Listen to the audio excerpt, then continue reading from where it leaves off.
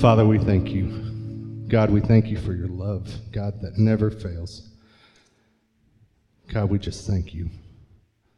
Father, we pray that you would have your way. Father, I pray that your spirit would move, God, and that hearts would be touched, God. Father, be with Brother Lee as he brings your word. And God, I just pray that you would open our ears, that we can hear what it is that you want us to hear, God. Father, we thank you, we love you, and God, we give you praise and glory and honor. Amen. Thank you, Kyle. Appreciate it. Men, we really need you to sign up for the Promise Keepers event on October the 3rd so that we can make the preparations for how much food to get and all those kind of things. So go online, crossingleader.com, and you go down there and you can navigate that and figure out where to sign up. But help us prepare well for a good event, October the 3rd. Promise Keepers simulcast. All right. Matthew chapter 24.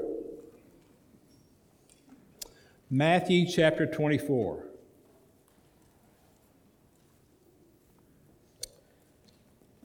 It's been fun looking at this scripture and talking about what's going to happen one day. This is going to happen in the future. This may be happening now. We're not quite sure. No one knows the hour. No one knows the time. But Jesus lets us in on some things that we can monitor, that we can look to, that helps us understand the world situation before he returns. Verse 1, as Jesus was leaving the temple grounds, his disciples pointed out to him the various temple buildings, but he responded, "Do you see all these buildings? I tell you the truth, they will be completely demolished. Not one stone will be left on top of another." Now, as we pointed out several times, that is an unbelievable statement to make. It'd be like saying the Texas Capitol is no longer going to be there, or our nation's capital, even as huge as it is no longer going to be standing. And then in verse 3, later Jesus sat on the Mount of Olives. His disciples came to him privately and said, "Tell us, when will all this happen? What sign will signal your return at the end of the world?" All right, they want to know, don't they? You would want to know, wouldn't you, if you were in their situation? Tell us, when will all this take place? When's that building going to be demolished? When's all this going to happen? Jesus told them, this is what they look to. This is what they need to monitor. "Don't let anyone mislead you, for many will come in my name, claiming I am the Messiah. They will deceive many." So we understand that many will be deceived. Verse 6, "And you will hear of wars and threats of wars, but don't panic." So there will be rumors of wars, and there will be wars. "Yes, these things must take place, but the end won't follow immediately." And so there is going to be a great length of time between the return of Jesus and all this increasingly wars and rumors of wars and the deception. Nation will go against war against nation and kingdom against kingdom. There will be famines and earthquakes. And as we said in our message on this, many of the older manuscripts use the word "and pestilences" as well. And so since we're going through this virus right now, that's an interesting thing to consider and look at. In many parts of the world, they're going to have famines, earthquakes, and pestilences. Verse 8, "But this is only the first of the birth pangs, with more to come." And so we understand birth pains. We understand what takes place. Now, we as men don't understand birth pains for sure, and I'm sure that we would not be able to endure that well, but we recognize they start out slow and low in intensity, and as it gets closer to the time of the baby to be born, the pains increase in both intensity and in the time. And so that's how it's going to work. These things that Jesus is talking about are going to happen in more of an intensity, bigger earthquakes. The wars are going to be more difficult. All those things, the pestilences and the famines are going to increase, and they're going to increase not only in the volume of them, but in the number of them, and it's just going to happen. And then he says in verse 9, "Then you'll be arrested, persecuted, and killed." You will be hated all over the world because you are my followers. And so there's going to be a real persecution of the church. And many will turn away from me and betray and hate each other. There's going to be a problem with the church. There's going to be a problem. Towards the end of time, there's going to be lots of empty church buildings. There's going to be church buildings that would literally seat hundreds and thousands that on a Sunday will be closed. That's going to happen. And there's going to be a problem that God's people are going to have with each other. And that's kind of an interesting thing, since Jesus said that we will be known by our love. And so the very heart of what it means to be a believer is going to be attacked. And many will betray each other and hate each other. And verse 11 says, and many false prophets will appear and will deceive many people. So there's going to be lots of deception. Interesting that he lists deception before the birth pangs begin, and after there's full, the birth pains are really on, there's also deception. So deception is going to be a key thing before Jesus returns. Many false prophets will appear. They're going to come in all shapes and sizes, and they're going to come in many different disguises. Many are going to teach 95% truth. Many are going to teach 98% truth, but that 1 or 2% are going to be overwhelmingly deceiving, and they're going to lead many, many people astray. We have that going on today, but we don't know if it's going on to the level that Jesus is talking about after these birth pains really are rolling along. And we see here in verse 12, sin will be rampant everywhere. Sin will be out of control everywhere, and the love of many will grow cold. Go on Google and Google something like, where has the love gone? Or is there less love than it used to be, or something similar to that? And you'll be blown away with the number of articles and journals and blogs that you will find that people write that love doesn't seem to be like it used to be. And it's a very interesting thing. And where has love gone in the world? Where has love gone in the church? Why do we not love each other as we should and we're called on to do? And then he says, the one who endures to the end will be saved. So he describes life is very difficult. Life is difficult for believers. Life is difficult for the church. Things are going to look hopeless. Things are going to be very fragile. Obviously, the world is going to be falling apart. It is the very worst of times. It's a crazy time. It's a time where you just can't seem to catch your breath because one bad thing happens after another. Another bad thing happens, and another bad thing happens. And people are overwhelmed with all this taking place. And then verse 14 says, and verse 14 looks like it's out of place. Verse 14 looks like you read verse 14 and you go, what? How can that be? That doesn't make sense. That doesn't add up. There's no way that you can reasonably believe that verse 14 is going to happen. Verse 14, Jesus says, the red words of Jesus says, and the good news about the kingdom will be preached throughout the whole world so that all the nations will hear it, and then the end will come. How in the world can that be? How can you have the church falling apart? How can you have so much hatred taking place, so much persecution, so many world problems, famines and earthquakes and pestilences? And how can there be wars and rumors of wars? How can there be wars and rumors of wars in the same world that God's people will rise up and there will be a movement to take the gospel to the whole world?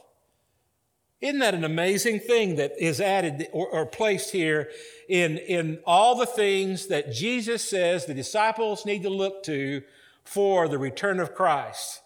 And the good news, John 3:16, God so loved the world, he gave his only son, and whosoever believes in him will not perish, but have eternal life. The good news. But God showed us his love. He demonstrates his love in this, that while we're still sinners, Christ died for us. How can that happen? The world is not ripe for that. The pavement is not there. The travel is not possible. It's not safe. If there's wars and rumors of wars, there's famines and earthquakes and pestilences, if God's people are hated around the whole world, and they're arrested, and they're persecuted, and they're killed, there's no way in the world, from a reasonable point of view, that the gospel will go to the whole world. But Jesus says it will. Jesus says it will. So, Jesus is telling us here that in the last days, the church will experience its worst of times, and it will also experience its best of times. Simultaneously, the worst of times, there's going to be problems with preachers. There's going to be problems with loving one another. Love is going to grow cold. We're going to have all kinds of problems and issues, and the church is literally going to be falling apart. But at the same time, it is going to experience the greatest movement of all time to take the gospel to the whole world. That's an amazing thing. It's going to be the worst of times, but it's also going to be the best of times at the same time. That's something only God can do. That's something that only he can orchestrate. The fact is, if you were to get in a room the finest minds of the day, if I was to be able to assemble in a room 5 or 6 people, I'm thinking of people like the Amazon man. His name just, thank you, Jeff Bezos. Amazon's pretty crazy, isn't it? I got on Amazon this week and ordered a watch band for my watch, and they brought it the next day. It wasn't the right size, and so I sent that back to them. They brought me another one, and that wasn't the right size, and I got another one coming tomorrow. And they took my old one, and I shipped it back, and I just go up there and hand them that little box thing that Susan shows me on my phone, and I walk up there, and they beep that little box thing, and they have all the information they need to put the money back in my account and send that watch band back to them. Now, that man knows how to do something. Something is right with his mind, right? Now, he may be wacko in lots of areas of life that you may know more about than I do, but he's good at something. He's good at mobilizing. He's good at figuring things out. He's good at getting people to do things. And so if you put Jeff Bezos in a room, if you put that Elon Musk guy in the same room, now, I'm really fascinated with that motor that they land. That thing goes up into space. You remember the old space shuttle? They used to lose all that. And the Apollo mission, they would lose all that stuff, right?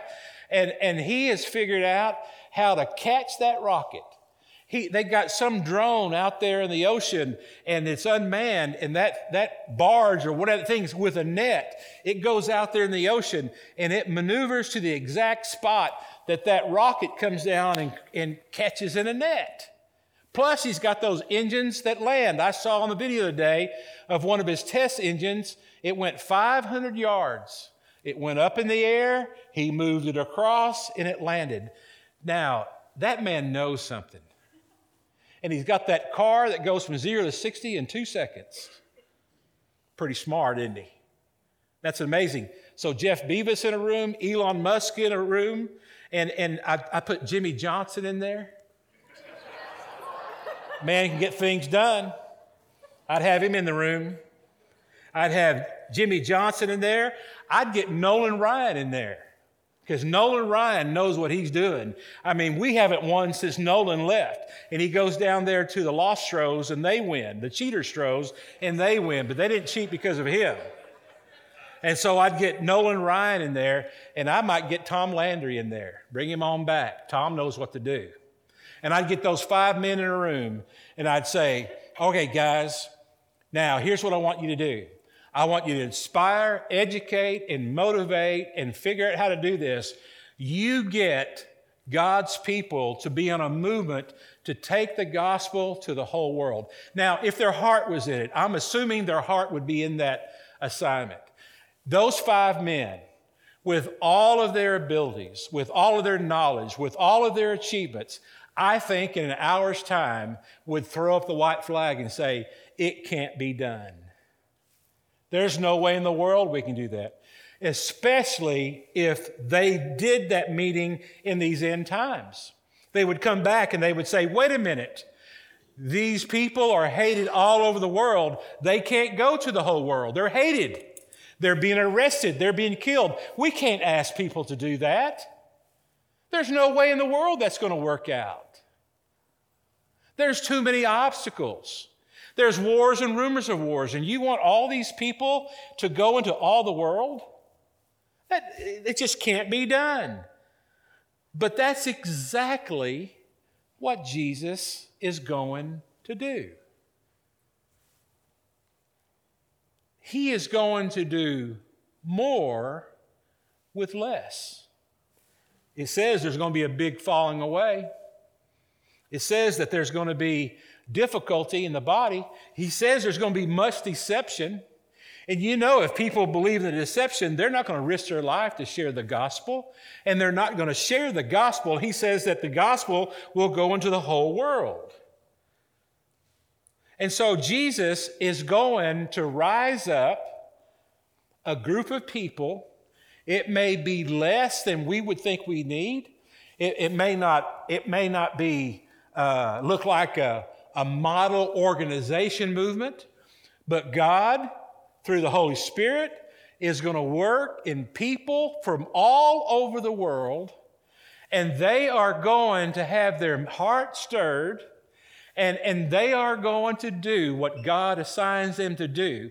And if you're able to get up to 30,000 feet without knowing how all the dots connect and knowing how it works, you're going to be able to see God's people go into all the world as a movement to share the good news with people.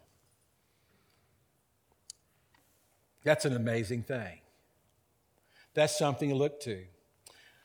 Now, I've been in airports, been blessed to go to different airports of the world, China, Taiwan, traveling to Cambodia, Philadelphia, going to Lisbon, been to South America, different places. I'm yet to be in an airport that I don't see these crazy Jesus people going somewhere. Amazing thing. Was in the Guangzhou airport in China, standing there, and it's 99.9% Chinese, of course. And we're waiting there, and we're waiting for the plane. There's 7 or 8 of us from here, and there's all these really light-skinned people in the airport, and I start listening to them, and they're talking really funny. They're from the University of Wisconsin at Madison. You know that accent they've got up yonder? And I'm standing around, and I'm just looking at this and going, Chinese everywhere, and here's, looks like 6 or 7 college students. I walked over to one of them, and I said, so what you doing in China? He looked at me, and he said, teaching English for the summer. I looked at him and said, what are you really doing here? He looked at me and he said, excuse me? I said, I know what you're doing here. And he looked around and he said, we're teaching English so we can share the story of Jesus. Happens all the time. Happens all the time. You can be somewhere and you see that group. You see the Australians going. You see the Koreans going. Did you know that it's estimated that right now on the road from China to Jerusalem, there's estimated, there's no way they can figure it out, but from the underground church in China, 30,000 Chinese are taking the gospel through all the stands, through all the Hindu, Buddhist, and Muslim countries, and they're taking the good news all the way to Jerusalem. That started in the 1930s. And it lost its way when they had the revolution there in the 1949, 1950 time period, but it's been reborn. In the underground church, somehow or another. Now, people say, well, how does that work? I have no idea. But the Holy Spirit is orchestrating that. If you look at the history of the church, really, 200 years ago, there was not really a movement to take the gospel to the whole world. But then William Carey believed, he was a cobbler in England in the 1800s. And William Carey believed from his vocabulary and his way of understanding that the Lord Jesus had called him to take the gospel to the heathen. That's why they would say that. And he believed that he was supposed to take the gospel to India or to the spice trade area and share the good news so that it could spread. And it was burdening on his heart, and it was moving his heart. And there was a church meeting that was taking place, an Anglican church meeting that was taking place, and he stood up and he said these words over this: I believe that the Holy Spirit is leading us to take the gospel to the whole world. And he shared what the Lord was saying to him. And one man at that meeting stood up and said, young man, sit down. But William Carey, that shoe cobbler, that young man, he wasn't a priest, he wasn't an Anglican pastor, he wasn't a vicar, he didn't have any of those credentials. He just said that the Holy Spirit moved in his life and was calling him to take the gospel into the whole world. And that one guy stood up and did what he believed the Lord had called him to do, and he took the gospel to India. And he began a society, a missionary society, and for the first time, those English people began to see that that was the Great Commission, and that was their assignment. Joseph Lanphier was a businessman in New York City. And in the 1850s, time was really difficult. The slavery issue was really getting to be a difficult political matter. There was abolitionists that were moving on to the stage. There was a lot of unrest in the nation, and the economy was really beginning to struggle. In the 1840s and 1830s, the economy had some real big days and some real growth had taken place in the economy, but by the time the 1850s come around, the businessmen were beginning to see that the trends were changing and things were really getting bad. And so he was really burdened with that. He was burdened with the spiritual condition of New York City. He was burdened with what he was seeing in the church, what he was seeing among his friends, what he was seeing on the streets, and he was just burdened. And he went to the Lord, and he says, Lord, what do you have me do? Just like William Carey did. Lord, what do you have me do? And that businessman invited 4 or 5 other businessmen to come to Wednesday at noon, to a prayer meeting that he wanted to have. And so he arranged it. It was going to be on a Wednesday at lunch, and he invited these 4 or 5 guys to come, and at noon, he was all alone in that room. And he began to pray. And 25, 30 minutes later, those other men showed up and joined him in praying. The next week, they had 10 or 15 men there praying. The next week it grew. The next week it grew. In just a few weeks, there was over 100 men praying for the spiritual condition of New York City and the environment that people are in. In a few months go by, there were thousands of men every single week, businessmen in New York City praying. The result is this. After a period of time, after 6 months passes, after a year goes by, after 18 months go by, in New York City, on Wednesday at lunch, it was estimated that over 100,000 businessmen were gathering together to pray. And it all happened because one man that went to that room at that church all by himself, And no one showed up until he began to pray. And 100,000 businessmen were praying. They said that they traced that revival to the salvation of men like D.L. Moody and other great pastors and preachers that were the result of that one guy's belief. Lord, what do you have me do? 7 really powerful words. Lord, what do you have me do? You see, no matter how bad things look, no matter how bad it looks like this world's going to be, no matter how difficult society is on us believers, we are never outnumbered. You may be all alone. You may be the only one. You may be the only one in your family. You may be the only one at church. You may be the only one in your class. There may come a day like that, but we are never, ever outnumbered. Because of God, because of the Holy Spirit, because of the plan that God has for us, that He's going to raise up a group of people that are going to be on a movement to take the good news to the whole world, it is never, ever hopeless. It's never going to be hopeless for the believer. It's never hopeless. You may look like you're outnumbered, but you're not outnumbered. It may look like everything is hopeless, but it's never going to be hopeless.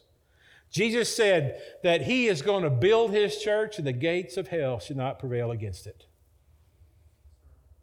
He is going to do more with less.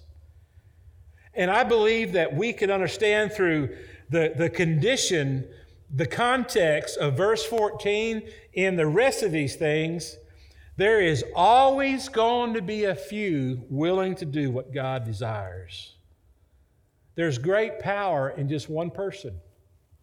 One person that would just go, Lord, what do we have me do?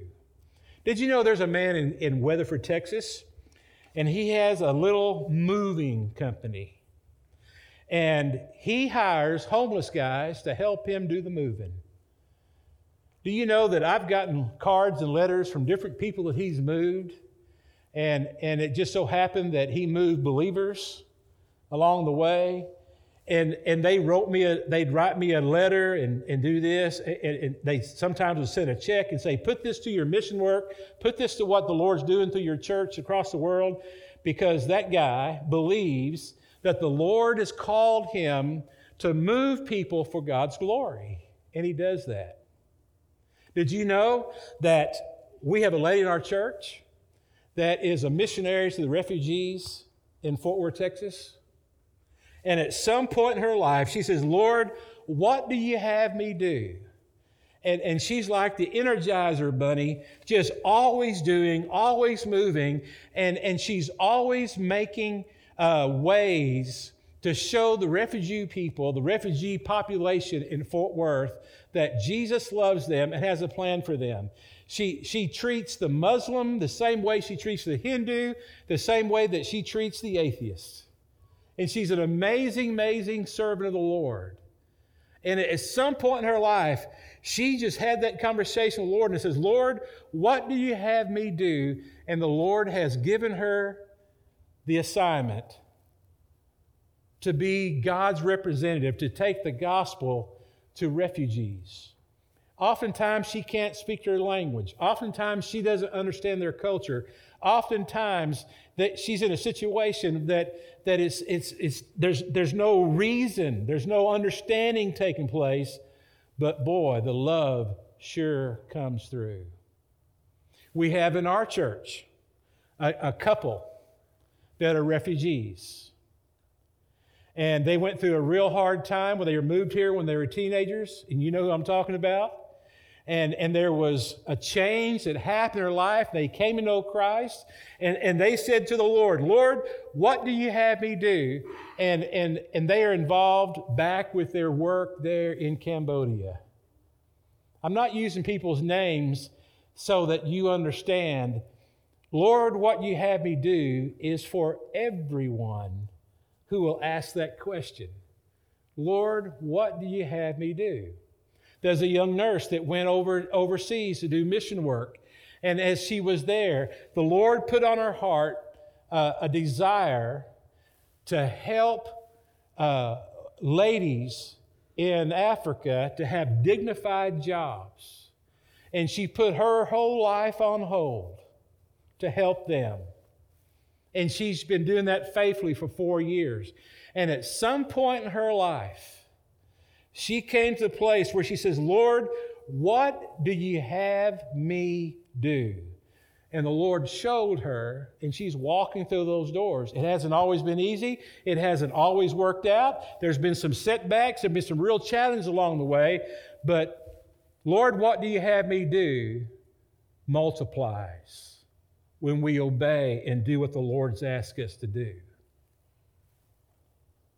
Lord, what do you have me do? Just one person today, if just one person here would say, Lord, what do you have me do? No telling what God might do with you. You know, we're always thinking we got to get everybody on board. We got to get everybody going down the same road. We got everybody moving forward. But God's way, He just wants one or two to show up. Could you be that one? Could you be the Joseph Lanphier? Could you be the moving man? Could you be the nurse? Can you be the one that rewrites another story? And just say, Lord, what do you have me do? You might be a teenager today. And if you just say, Lord, what do you have me do? You may be a senior adult. You may be a grandparent. You may be a great-grandparent. And if you would just say, Lord, what do you have me do? And whatever it is the Lord says to you, if you will do that, you'll be part of this mission to take the gospel to the whole world. You see, people can't organize that. We can't put things in the right places and cause that to happen. The Holy Spirit's going to do it. And it's just going to happen organically. Koreans are building churches in Cambodia. We're building and supporting families and pastors in Cambodia. The Koreans have sent many missionaries across the world. All across the world today, there are people that just ask, Lord, what do you have me do? And the gospel is spreading. Now, notice here, and the good news about the kingdom will be preached throughout the whole world so that all the nations will hear it. Doesn't say anything about converts. Doesn't say anything about converts. Doesn't say about how many are going to be saved as a result of that. We see in Revelation some signs of that. But here we just see that what mattered to Jesus for the disciples to hear is that the gospel will be preached throughout the whole world. That's what glorifies God. Andrew Murray said, "Come, let us cast ourselves into those blessed, loving arms, and let us believe even now that our Jesus leads us to the rest of God. The rest in which we are saved from self-care, self-seeking, self-trusting, and self-loving. The rest in which we do not think of ourselves, but where He who is almighty and omnipresent is always going to be with us and is always going to work within us. And let us, when we have done that, claim the promise that as we have sought first the kingdom and God's righteousness, all things shall be added unto us. Beloved, the kingdom of God is within you, and it is righteousness and peace and joy in the Holy Ghost.